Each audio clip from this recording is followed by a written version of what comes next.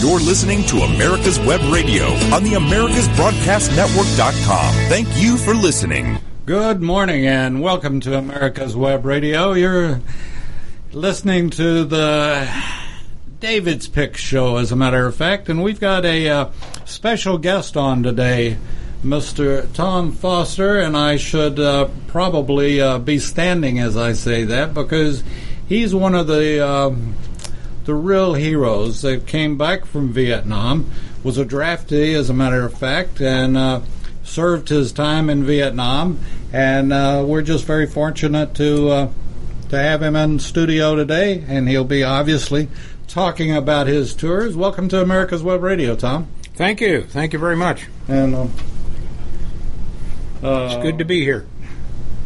It is. We appreciate you coming in, and we'll be talking about nothing. Okay, well, we seem to be having a little bit of a technical problem, which happens on occasion. Anyway, when did you get drafted, Tom? October of 1966, about a month after I became 19. That was the magic word back then, the magic number.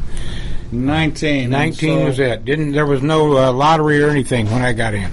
They came up with the great new idea of the lottery after the draft, and I must say when I went in, I went into basic in the end of '69, first to '70, and we had a mixture. We had part volunteer, part drafted, and part lottery, and there was quite an interesting thing in that it was rather diverse, and I had one platoon that everybody was a college graduate, and it was entirely different from other platoons. You saw all spectrums of the scale, as a matter of fact, as I'm sure you did as well. So, anyway, it was a trying time, and it was a time that, we talked about a lot of things. Well, if you can be drafted at 18 and serve your country, then why can't you drink, or why can't you this, or why can't you vote? And, it was a lot of discussions around Vietnam and that era. So, you went to, I believe you did your basic in Colorado? Yes, Fort Carson, Colorado. Out of 24 months in the service, I stayed at Fort Carson, Colorado for 15, if you can imagine that. Wow. Yeah, something else. And I think the other thing we have in common is the blue braid, and the light blue braid. And a lot of folks don't know what that means, but it means 11 Bravo, which is light arms infantry.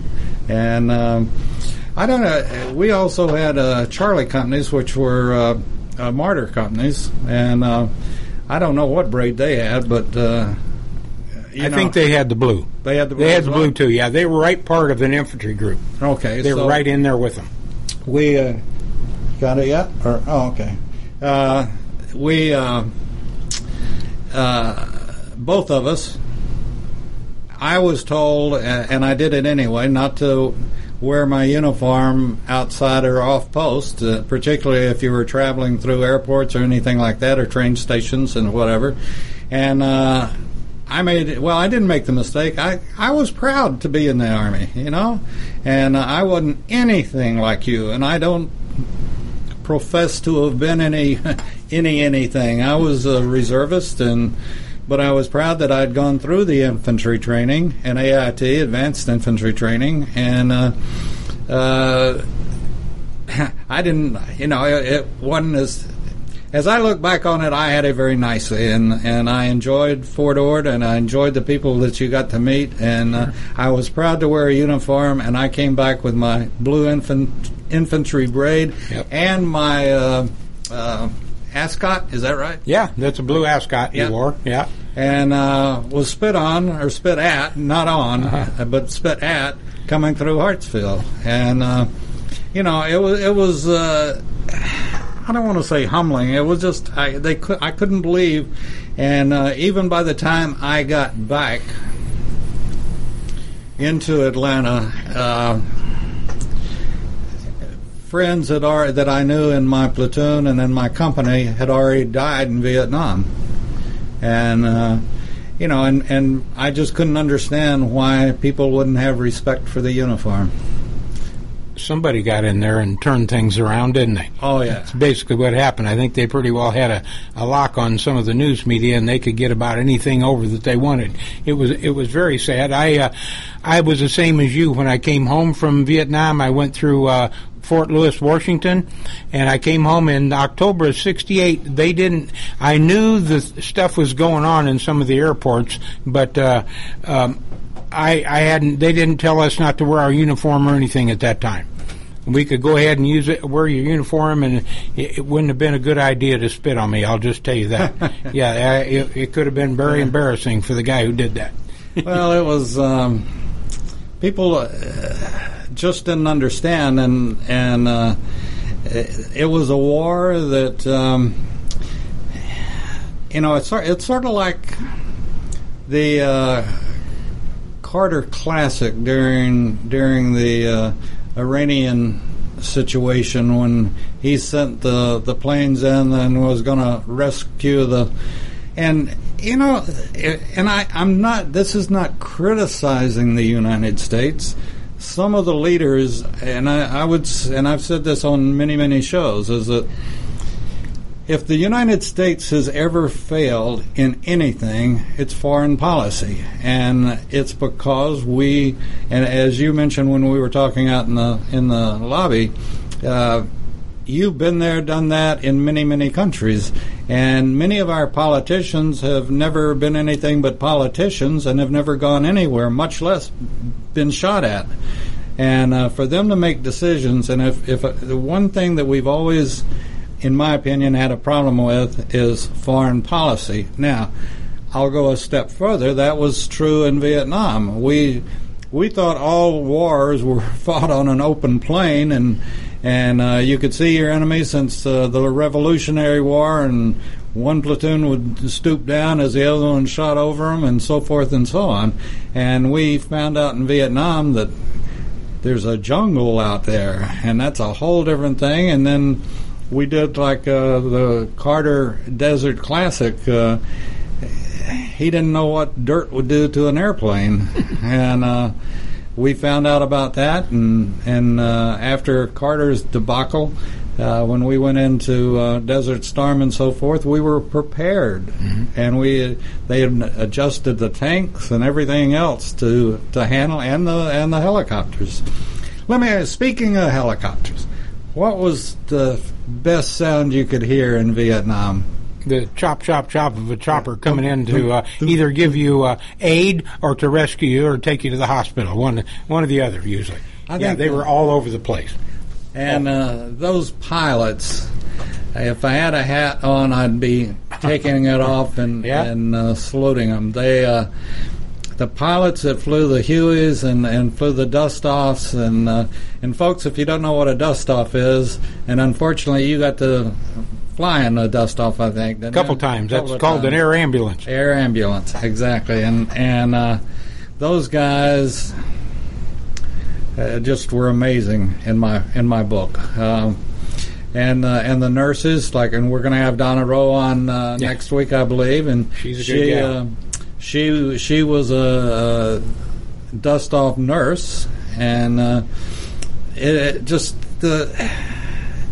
Vietnam, in my opinion, again, was so different from any other war that we had ever fought. And you're over there listening on your TIAC or your Akai that we're not in a real war in Vietnam. What do you say to that? To get a real good description of the war, I heard this said years ago, and I thought, boy, that sounds about like what it was like. Now, we went over there. I went over there to defeat the communists, to stop the communists from spreading all over the world. That was my idea, and we were going to go in and whip them, literally beat them. Well, the old saying used to be, fight with one hand tied behind your back, win the battle and not the war. That was a bit different. Yeah, in World War II and those kind of wars, they used every weapon in our arsenal.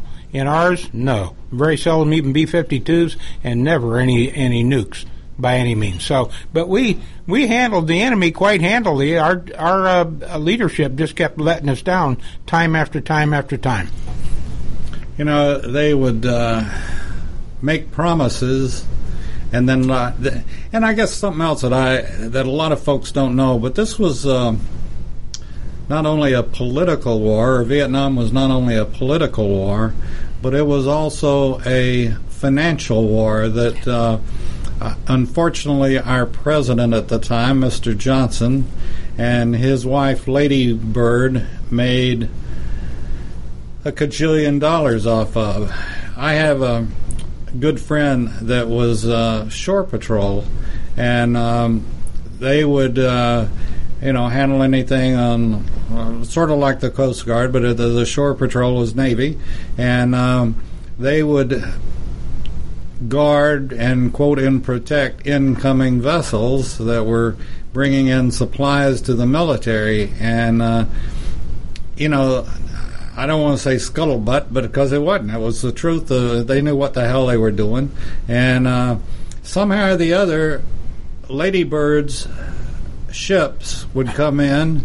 They would be put first in line by the yard. I think it was a yard master. Is that right? I think that's what you call them. Yeah, and somehow they would get bumped to the front of the line, get unloaded, and back out to sea to go pick up another round of supplies. And it's unfortunate that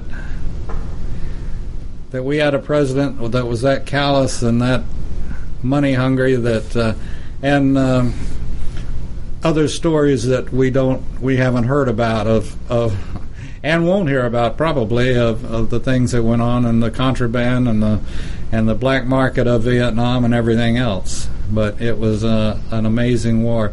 Let me ask you, draftee going in, I guess you're about 19, you said? 19 to 21. 19. That was a magic word. A magic age. You had to be a little concerned about going. What did you find out, and what was the first impression that you got going out to Colorado and going into basic? It's really kind of humorous because as young kids, still in high school, Vietnam was starting up, okay, and a lot of our dads were World War II veterans. So we'd get out on the football field or just out hunting together or fishing together, and we'd start discussing it. I remember one of my buddies, he had the answer to it all. He said, look, my dad fought in World War II, he said, and yours did too, Foster. He said, but look, it's 1960 now.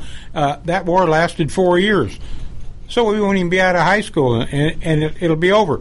And that's the kind of, we thought that was the case. And if they would have fought to win that war, that would have been the case, because no one can stand our full military might if we decide to unleash. And we didn't start doing anything until the B-52s started dropping their packages. Operation Linebacker 2 in December of 1972, in 11 days. The enemy threw in the towel that quickly. Isn't that sad? After 10 years of bloody ground fighting, and there's a book out, 11 Days of Christmas is called, and you can get that, and it's by a guy who witnessed all of it and wrote about it. He wrote about the enemy gunners, and he wrote about our B-52 pilots, and that was something. And where were you sent initially in Vietnam? Around Cu Chi, Tay Ninh. It was during the Tet Offensive, so anywhere the enemy was, and you and I had our blue braid on, anywhere the enemy were, we were. And we had plenty of people to tangle with, if you know what I mean, because they were looking for trouble, and so were we. During the Tet Offensive, I believe they slipped about 80,000 spare troops in our area that caused quite a problem for us. But we handled it. It wasn't any fun by a long shot. Went 20 hours a day, 7 days a week, and sometimes longer. Do you still stay in touch with some of the friends that you made in Vietnam or in? I have a few. If you recall, about 90% of those casualties on that wall in D.C. were infantry. Right. And so not all of them are left. Are you familiar with the fact that the Johns Creek Veterans Association has the wall. Yes, that's quite a thing. They've got quite a veterans memorial there, from what I've heard. Yeah, and that's how I got all of this started as far as the station goes. With some of those, I've been to it, and they, even with my saying I don't feel I'm a veteran. Certainly sure, you not are. Qualified, you're a veteran, like they are, and like you are. But they've been super nice, and we're going to support them, and they're going to be having the wall up very shortly again. Yes, and so I want to talk about the Georgia, because I had until I went to the JC meeting, I was totally unaware of the Georgia Military Veterans Hall of Fame, and you have been brought into the Hall of Fame. And they're having Rick, who's sort of in charge of it all, Colonel Rick White. Yep. He was mentioning the other day that they got an indoctrination coming up in November down in Columbus, Georgia. Yeah, Fort Benning area. Fort Benning, yeah. And I just want to tell everybody that it's downtown. Georgia Military Veterans Hall of Fame. And as an inductor, what is it? As a member of it, inductee. What has it meant to you, Tom? It gave me full stripes to say I'm a veteran now. If you recall, we got a bad homecoming, and a lot of guys for the longest time, it wasn't necessarily me, were afraid to pull their head out of the sand when they came home. And when I was put up for that medal, I didn't think I had a prayer. And they go over all your military records and so on, and I was finally inducted. And what that validated my whole military existence of 2 years, and all the Purple Hearts I got, and all that stuff. For once, and here's a beautiful medal that they gave us. It's just a gold medal, and that made me whole. I got it on in my shadow box back home, and it's the greatest. I appreciate Rick White and Paul Longyear and their whole crew for what they've done for the veterans. You know, with all that went on as you were coming back and everything else, and as I look at Vietnam friends,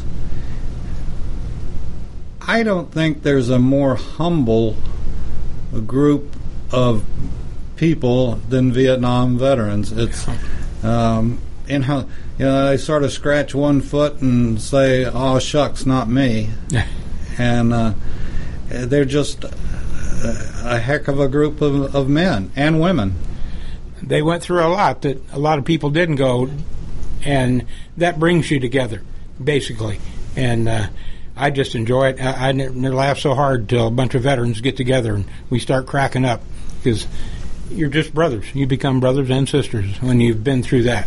You know, the military in general is probably the biggest fraternity and sorority in the world. Yep. And you made an interesting point a minute ago out in the lobby about, you can spot a veteran almost a mile away, and I had recently had an occasion that I was a place and a guy was signing his USAA stuff, and I went up and I thanked him for it, because most people don't have USAA insurance if they've not been in the military. That's right. And it just, I appreciate now the fact that veterans like yourself are getting the recognition that you deserved 30 years ago, 40 years ago, coming back from Vietnam.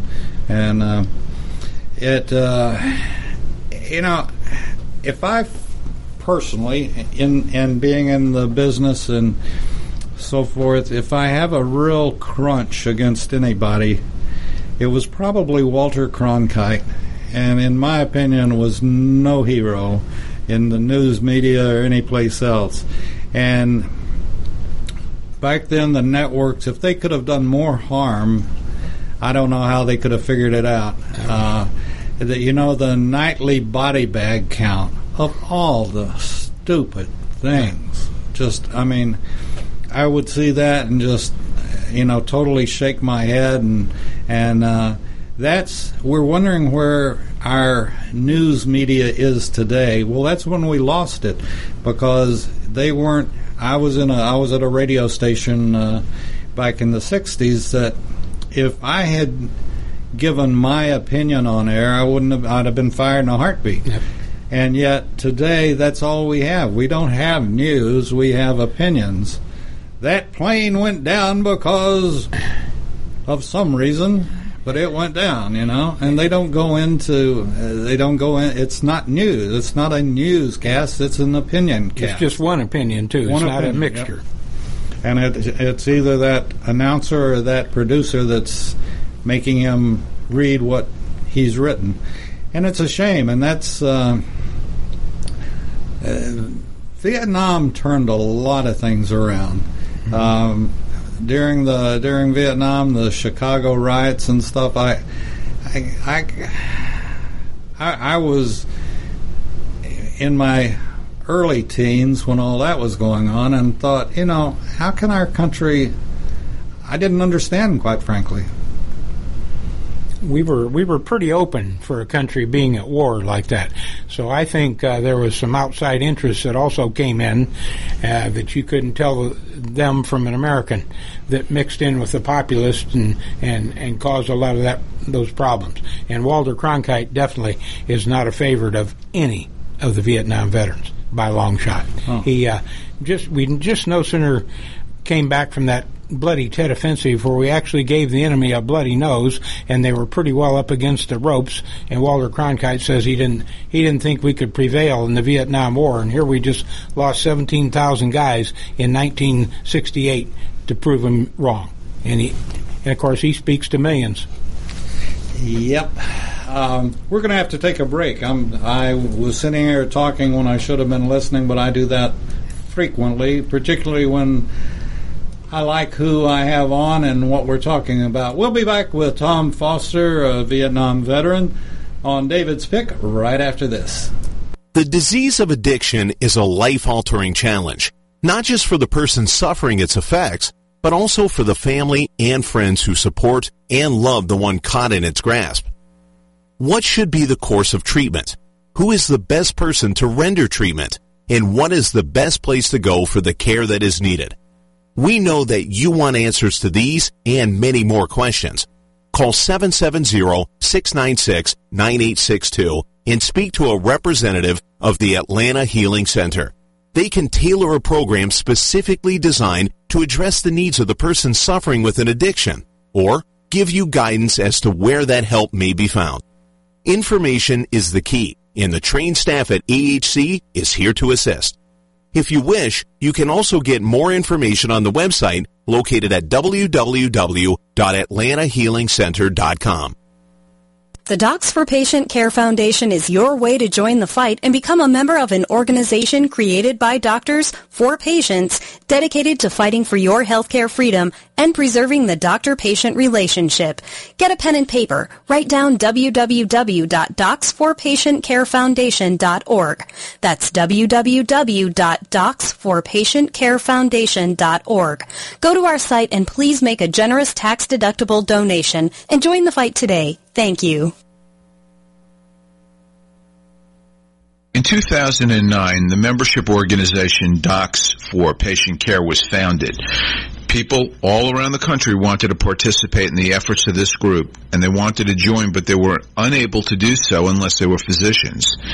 It's for this reason that the Docs for Patient Care Foundation was created. Now, everyone can join the fight and become a member of an organization created by doctors for patients, dedicated to fighting for your healthcare freedom and preserving the doctor-patient relationship. While you're at your computer, please go to www.docs4patientcarefoundation.org. That's www.docs4patientcarefoundation.org and make a tax-deductible donation and join the fight along with us. Thank you. In 2009, the membership organization Docs for Patient Care Foundation was founded. People all around the country wanted to participate in the efforts of this group, and they wanted to join, but they were unable to do so unless they were physicians. It's for this reason that the Docs for Patient Care Foundation was created. Now, everyone can join the fight and become a member of an organization created by doctors for patients, dedicated to fighting for your healthcare freedom and preserving the doctor-patient relationship. While you're at your computer, please go to www.docs4patientcarefoundation.org. That's www.docs4patientcarefoundation.org and make a tax-deductible donation and join the fight along with us. Thank you.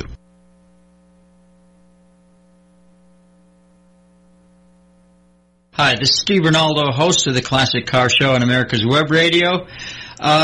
Just talking to you about antique car insurance. I think that if you're looking for the best coverage for your classic car, consider J.C. Taylor Insurance. They've been my insurer for years in this hobby and have the top rating of all of the insurance companies in the hobby. When you get ready for insurance, call J.C. Taylor or visit jctaylor.com on the Internet.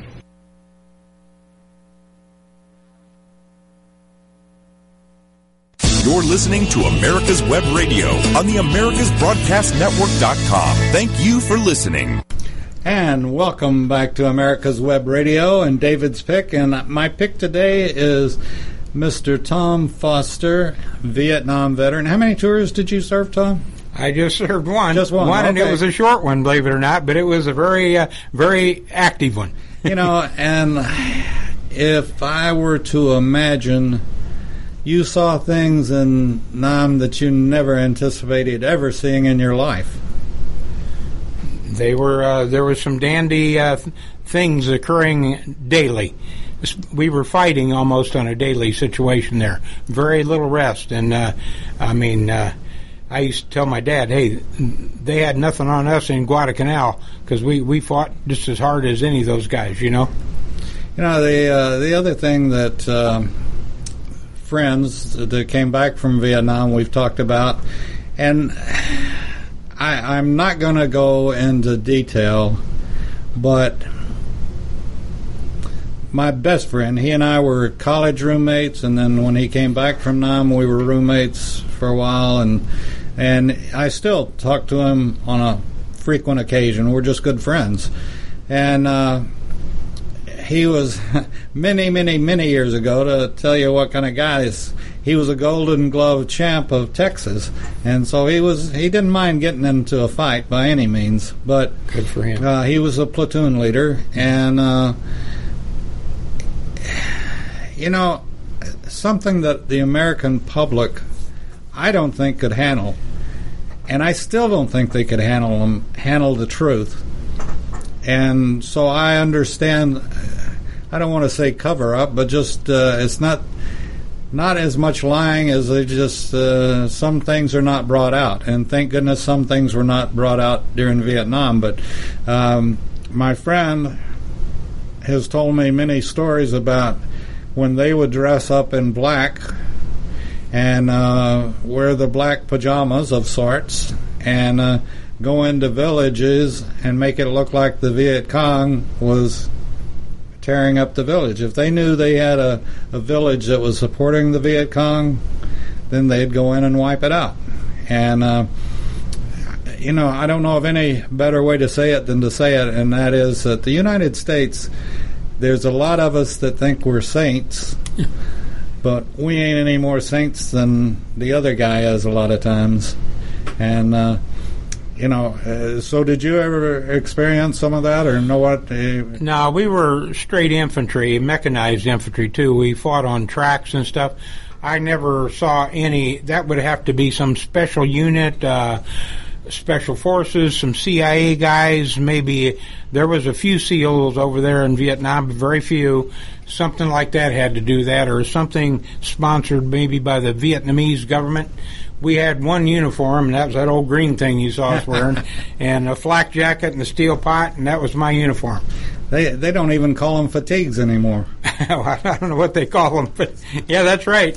We had jungle fatigues. They were supposed to be a little more modern than the old cotton ones. Yeah. So when it dry off quickly if they got wet with sweat, and they do that every day.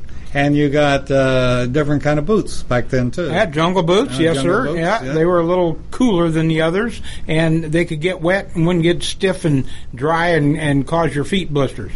Nothing worse. It was an interesting and sad war. You know, and I guess one of the things that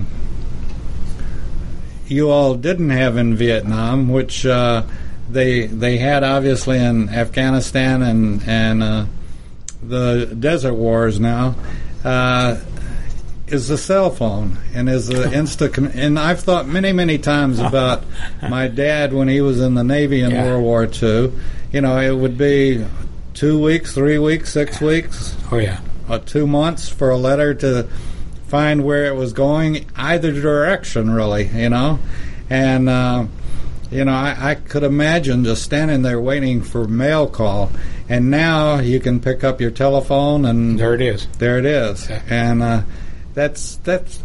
Well, let me ask. That brings me to another point. In your experience in Vietnam, how was the morale? The mail that you were talking about there had something to do with the morale, Sure. if you know what I mean. A letter from Susie Q, from Mom and Dad, something like that to cheer you up a little bit. We even used to swap letters. We didn't have any cell phones. I made one phone call each time I was wounded. I was wounded twice. I got back to the hospital where there was a phone, and I was allowed to make a phone call there. Second time, the same thing, and that was it. A piece of mail, you would just write free on there. You didn't have to have a stamp. A real benefit for us, huh? And I could send that out to my folks. It'd be there in 5 or 6 days. Then they'd send one to me 5 or 6 days the other way. And I used to cherish mail. Oh, I had a cousin sent me a letter every day I was there. How nice. And whoever was the platoon sergeant or whoever was hollering out names with mail, and I bet the thought went through your head more than once. Check that sack again. I know there's one down there for me. Oh yeah, that was our goal if there was anything. That was our touch back with the world, and that's what we're supposed to be fighting for. Tom, I think this is, like I said again out in the lobby, that to have a person as a senator or as a U.S. representative or even serving in an appointed position in government, if they haven't been there and done that, I'm not sure I feel like they have a right to determine what you're going to wear, what you're going to carry as a weapon. The one that really kills me is engagement, terms of engagement. And unless somebody has, and I don't mean to be speaking out of turn because I haven't been faced with what you were faced with by any means. But still, they should go through basic, they should go through 6 months of AIT or something, or basic training, whatever, before they should be able to tell the man out wearing the boots what he or she should do. Agree 100%. However, during our war, there was still quite a few World War II's veterans in Congress. Now, 1 out of 50 maybe, something like that. Well, I think it's much less than that. That's sad, isn't it? Much less than that. Yeah. And I think this is a terrible mistake. And, it's sort of like voting against NASA. NASA, and back in the 60s and 70s, did more for R&D than anything that's ever happened in the United States. And President Kennedy being able to say we're going to the moon, and we did, by golly, and it spurred on. I just can't believe anybody could be against it. And they'll give to killing babies, but they won't give to R&D and keep us ahead of the game. So that NASA not just made parts for space and so on, but a lot of the stuff they invented in that area went to the military first. Sure. And that was great. And to shut that off for the last 10 years like it has been is a serious mistake. Well, it seems that one party is convinced that we should give it all away and do nothing. And thank goodness we've got a president that says we should do something and not give it away, but think of ourselves first. And I totally believe in that. And we're supporting a lot of Republicans now, and certainly support the administration. And if that rubs you the wrong way, you look at what he's done compared to what anybody else has done. Oh yeah, and he's right up there with Reagan and all of them. Yep. Might even be ahead. Yeah. So, with that being said, Well, okay, it's how many years later? 70. It's so 39, 40 years, I guess. Mm-hmm. Have we turned it around? We're trying. We're trying very hard. I didn't know the enemy was so formidable, but when they have the media and stuff with them, it makes them sound almost like a majority. But I know well they aren't. You know, it's amazing that, like we were talking about Cronkite and stuff, that just a few words, the effect of a few words can have on the population. And, you know, we... again, said it many, many times, we have more power for education today than we've ever had. The computer is just absolutely incredible, in my opinion, and you can look up almost anything you want. And we don't do a show here, I don't think, that with a little education, a lot of things could be changed around. I mean, incredible things could be turned around. But we're too lazy to do it, and we've got this situation with vaping now, killing. It's killed 6 people or 7 people now. We've got the drug situation, and hey, the dumbing down of America is occurring. It's right on target. Yes, sir. Absolutely right. And as I mentioned again out in the lobby, the idea of rewriting history. They call that history revisionism, I believe. Yeah. I looked at a social studies book from middle school, and there were 3 pages in the history book about World War II. Unbelievable. Probably none about Vietnam. And I think, maybe a page and a half. So, and it just, I don't know. I've never seen it like this. But there's a good side of the story too, and it's people like you, the organizations and associations that have come out of it that are supporting the veteran. And it's, again, I want to mention because it's Rick has done more for it than anybody can imagine, and he's got an A+ in my book. Yes, sir. And that is the Georgia Military Hall of Fame. And everybody that's in Atlanta should go down to it. It's downtown. It's across from the Capitol. Yeah. And if you're touring the South, coming to Atlanta, put that on the list. It's a lot better than the Atlanta Zoo. While you're down there at that part, then just step across the street and tour the National Infantry Museum down there at Fort Benning. That's excellent, too. Excellent. I used to love going to the museum at Fort Benning. Yeah. And, I guess, and I've said this about a lot of things, and classic car industry and everything else, and I guess it's because I've got such a big nose, but you walk into the museum in Fort Benning, and there's just that military smell. You know what I'm talking about. Yeah, surely, yes. Whether it's the ammo belt or whatever it happens to be, there's a certain aroma and that goes with it, and you can go into an armory, you can go into anything that's military, and there's that certain smell.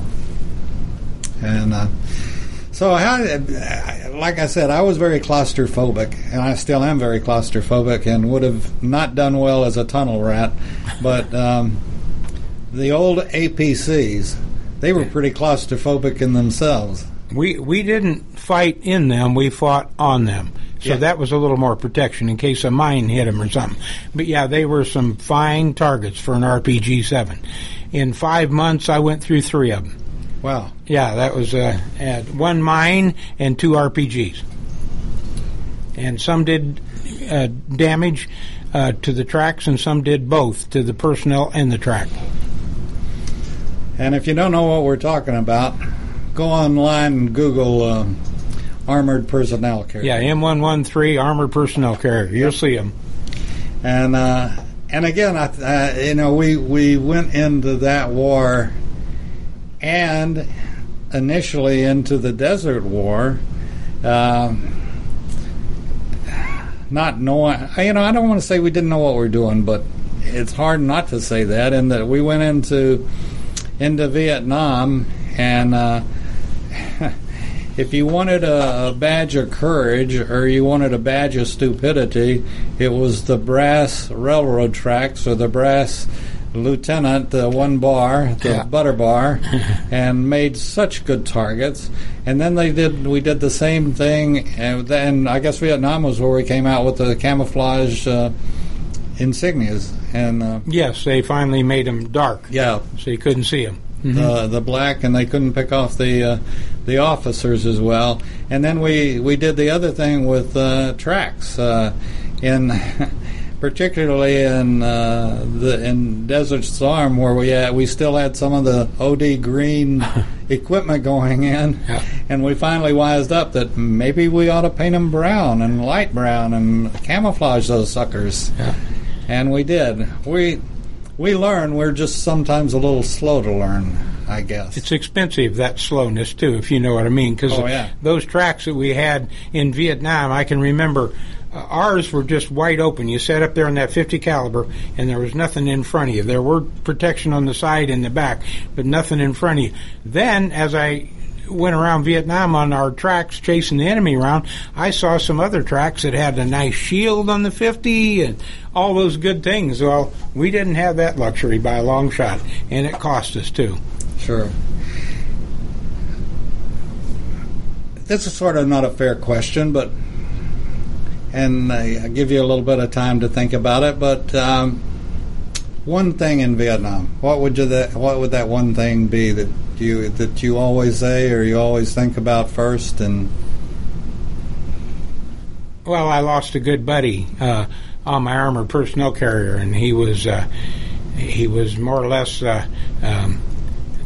playing around when he shouldn't have been, and it cost him his life. That kind of stuff like that. And a real good friend of mine. He was a medic, and I knew him. If I would have got home, we would have called each other up. We'd be going out fishing and hunting, I'm sure, today. But he just can't afford any mistakes when there's people out there trying to kill you, if you know what I mean.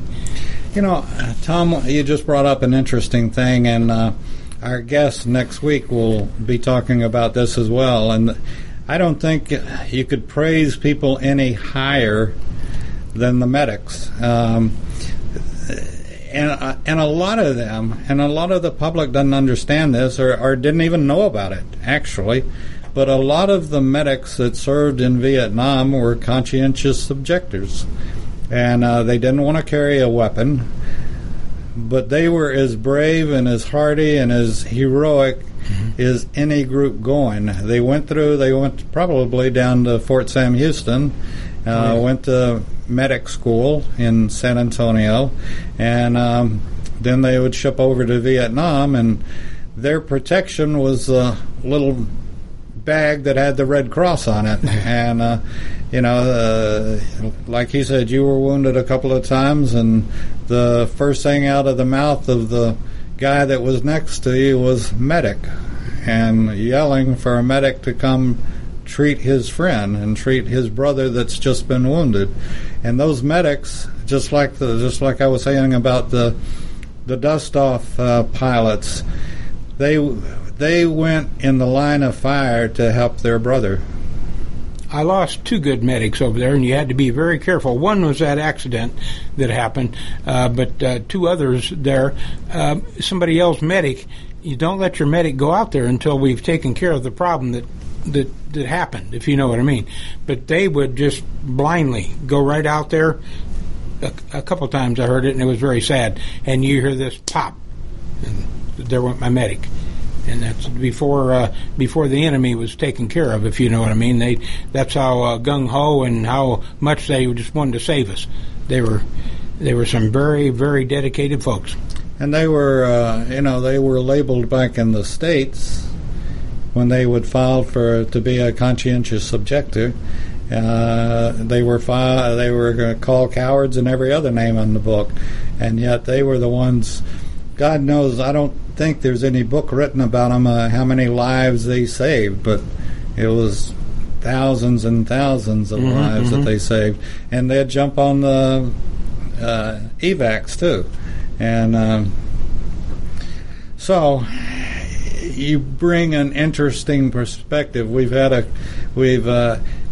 There's always an interesting perspective coming from an NCO as opposed to an officer, because I might be a little bit prejudiced towards the NCO side, but no, the officers, they were great officers. Sure. And I don't think, let me ask you, coming out of Colorado and going basically straight to Nam, were you prepared? As best I could. Nobody's really prepared for mortal combat. But you go over to Vietnam, they give you a little jungle school too about booby traps and stuff like that, and then you go into a unit, and in that unit, every single guy that's in that unit has been there a day to a year longer than you. So it's kind of like OJT. Yeah, that's the way they did it, and it wasn't a bad idea. You could not be prepared totally for what we did over there. It was heavy fighting, and I'd say the lack of sleep was one of the things that used to get to you, just no sleep at all. You'd be so tired until that bullet went over your head, and then, boy, you were up and ready to go. Do you think we had the right supplies? Yeah, to a certain extent. Our infantry weapons for our guys were no better, though, than the infantry weapons for the enemy. They had that AK-47, and they had that RPG-7, which were some dandy weapons. And with that, they'd usually pick on our straight-leg infantry, and then we'd come to their rescue, because the M16 and the Law was no better than those by a long shot. They didn't have the Starlight scopes that we had, though. No, and the Starlight was just fairly good. They'd outline green out there, but yeah, they were better than nothing for a long shot, but nothing like our goggles we got today. Oh, they're incredible, and we years after Vietnam, thank goodness, R&D, research and development, came along answering questions that were raised in Vietnam, and we got the answers. We're going to take a quick break. We'll be back with Tom Foster, Vietnam veteran and, in my opinion, a hero, and also an inductee in the Georgia Military Hall of Fame. We'll be right back right after this. Perhaps you are struggling to cope with the disease of addiction. If not, you probably know a family member or friend that needs help in battling the cravings and the personal and professional damage done by the effects of drugs or alcohol. Get a pen and paper and be ready to write down the following. These are the issues that the trained staff at the Atlanta Healing Center address and treat every day. Their doctors and counselors with over 40 years of practice in the field of addiction can treat the suffering individual in a thoughtful, compassionate, and experienced manner and guide him or her along the path to recovery. So call 770-696-9862 and speak to a knowledgeable staff member about how you or your loved one can be helped to enjoy a better and healthier life. More information is also available on the website at www.atlantahealingcenter.com. Get your pen and paper ready. If there's a move in your near future, I'm here to tell you that the folks I used and now recommend is Around Town Movers. Timothy and the guys recently moved me, and I am and was totally satisfied with a sometimes not so fun experience moving.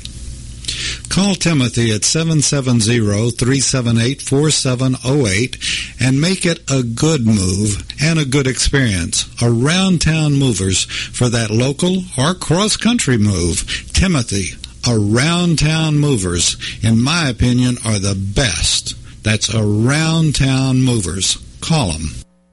You're listening to America's Web Radio on the AmericasBroadcastNetwork.com. Thank you for listening.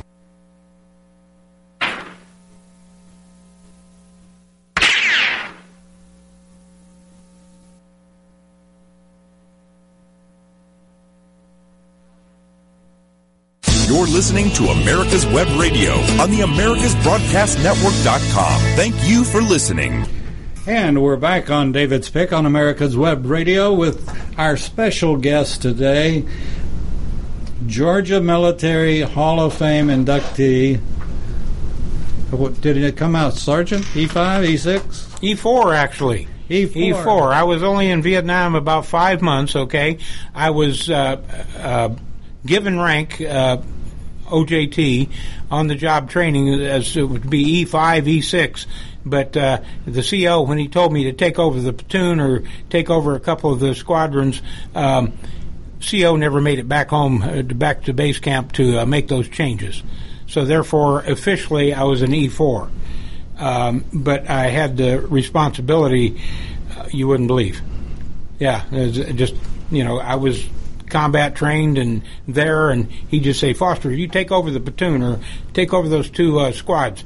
And I'd say, okay. And then one time I said, well, sir, I said, you're giving me these positions. And E4, a Spec 4, doesn't usually carry them. Oh, I get back in base camp. I'll change it immediately. He never made it. Yeah. Well, you're the only veteran that I've had in here that I outrank. I was an E5, so good for you. Rank didn't mean a lot. It was mostly experience when I was in there. Yeah, absolutely. They wanted a guy that'd get them through alive. That's it. That was it for sure.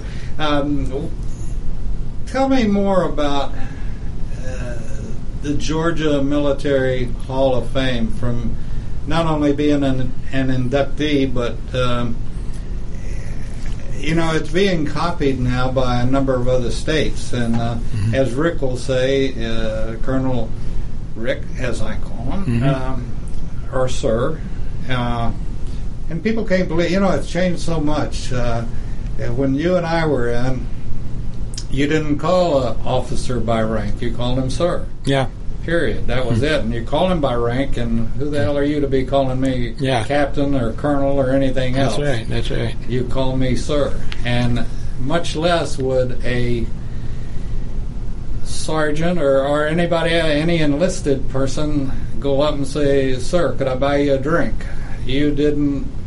Officers didn't associate with non-coms, and non-commissioned officers didn't associate with officers. That was just, there was a segregation that they don't have today. I mean, my son has good NCO friends, and vice versa. And you couldn't even go to the same bars, if I recall. The officers had their officers club, EM had their club. And same way even with golf courses. Yeah, isn't that something? Had the NCO golf course, and you had the officers golf course, and O Club and NCO club, and so things have changed a lot. But as we mentioned a minute ago, though, today or yesterday, it's still the biggest fraternity and sorority going. And I like yourself, if I'm at the airport, I make it a point to buy any uniformed person their meal. Pick up their tab. That's the best you can do, and thank them. And thank them. Yeah. And sometimes I will, and sometimes I won't thank them. And the reason being is that I do it out of my heart, not to get thanked by them for, thank you for buying my dinner. No, that's not why I did it. That's right. I'm doing it because I respect you, and you're serving our country, not my country, but our country. And I don't deserve any acknowledgement for doing something that I wanted to do. So sometimes it depends on the situation, but sometimes I'll just tell the waitress or waiter, just don't even point out who did it, just do it, and here's the money. So things have changed. Yes, and that Georgia Military Veterans Hall of Fame is quite an instrument of change. It is. A lot of people think it's just valor that they pick guys on, but believe it or not, achievement and service are two others. And in my class, this will blow your mind, I had a guy named Zell Miller and a guy named Sam Nunn. Now, they weren't in there for valor, they were in there for service. But that's quite a thing, isn't it? So they picked the best of the best, I think, all the way around. It's if you haven't gone to it, and we're going to keep throwing it out at least every Thursday, if not more frequently. In fact, we're going to get Rick back in here to do some PSA announcements about the Georgia Military Hall of Fame. And I got to ask you one question, because I really think I know the answer, and keep in mind that we are censored here. So, but how do you like the guys that take a knee? Just like on our flag, just like Walter Cronkite, same thing. Oh yeah, they. You think all kinds of things when you see them down there, if you know what I mean. But I won't say it here. But, they're basically doing the enemy a great favor there. They got the greatest country in the world, and they're just spitting all over it. And that's not good. Well, I tell you what, there are a couple of ladies in the representatives in the U.S. House that they should put their towel heads on and go back. They don't like it here, then get the hell out of here. Agree. And I don't mind Cortez and Omar. They're garbage, in my opinion, and it's not First Amendment right when they say the things that they say. That's right. In my opinion, it's treasonous, and I don't not promoting them being hurt or anything. I just like to see a couple of. I was thinking about this morning. See a couple of good-sized Marines, one on each side, escorting them to the Atlantic and telling them to keep walking. Now, when you make sure that's female Marines. Yeah, we gotta be. You wouldn't dare correct. put two men there. Two female Marines. Right. Just come with us. You're right. Yeah. I'm sorry. That wouldn't look good at all. No.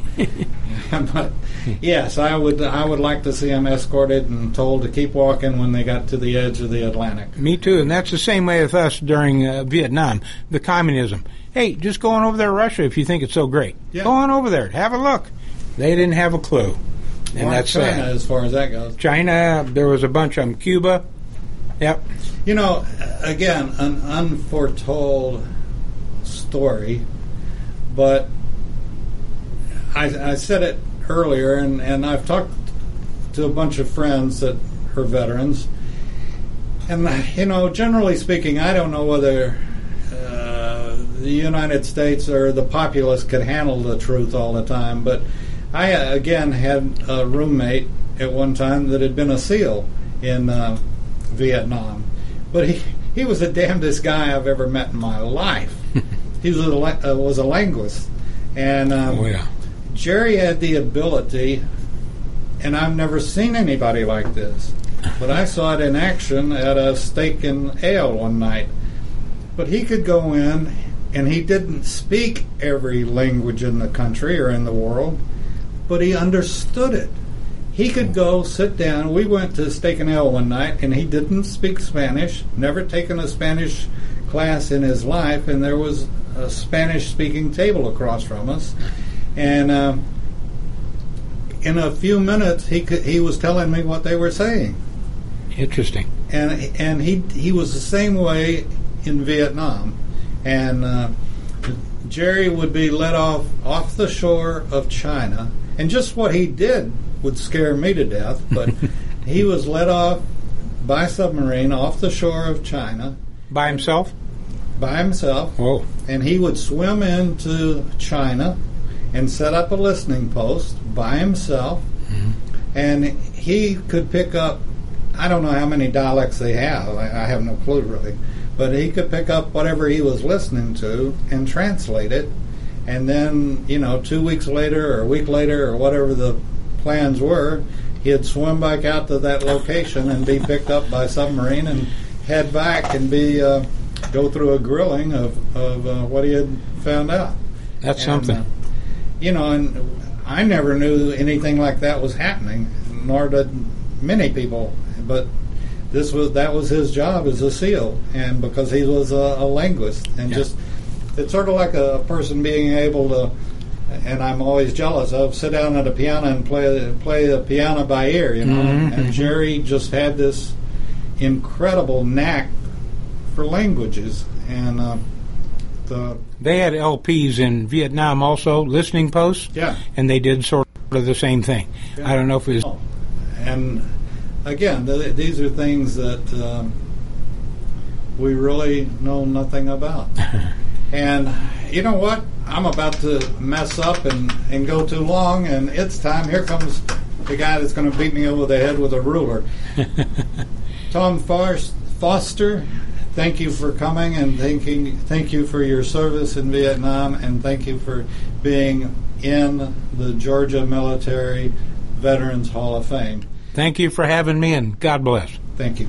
You've been listening to America's Web Radio and David's Pick. We'll be back with more right after one word, and then we'll be right back. You're listening to America's Web Radio on the AmericasBroadcastNetwork.com. Thank you for listening.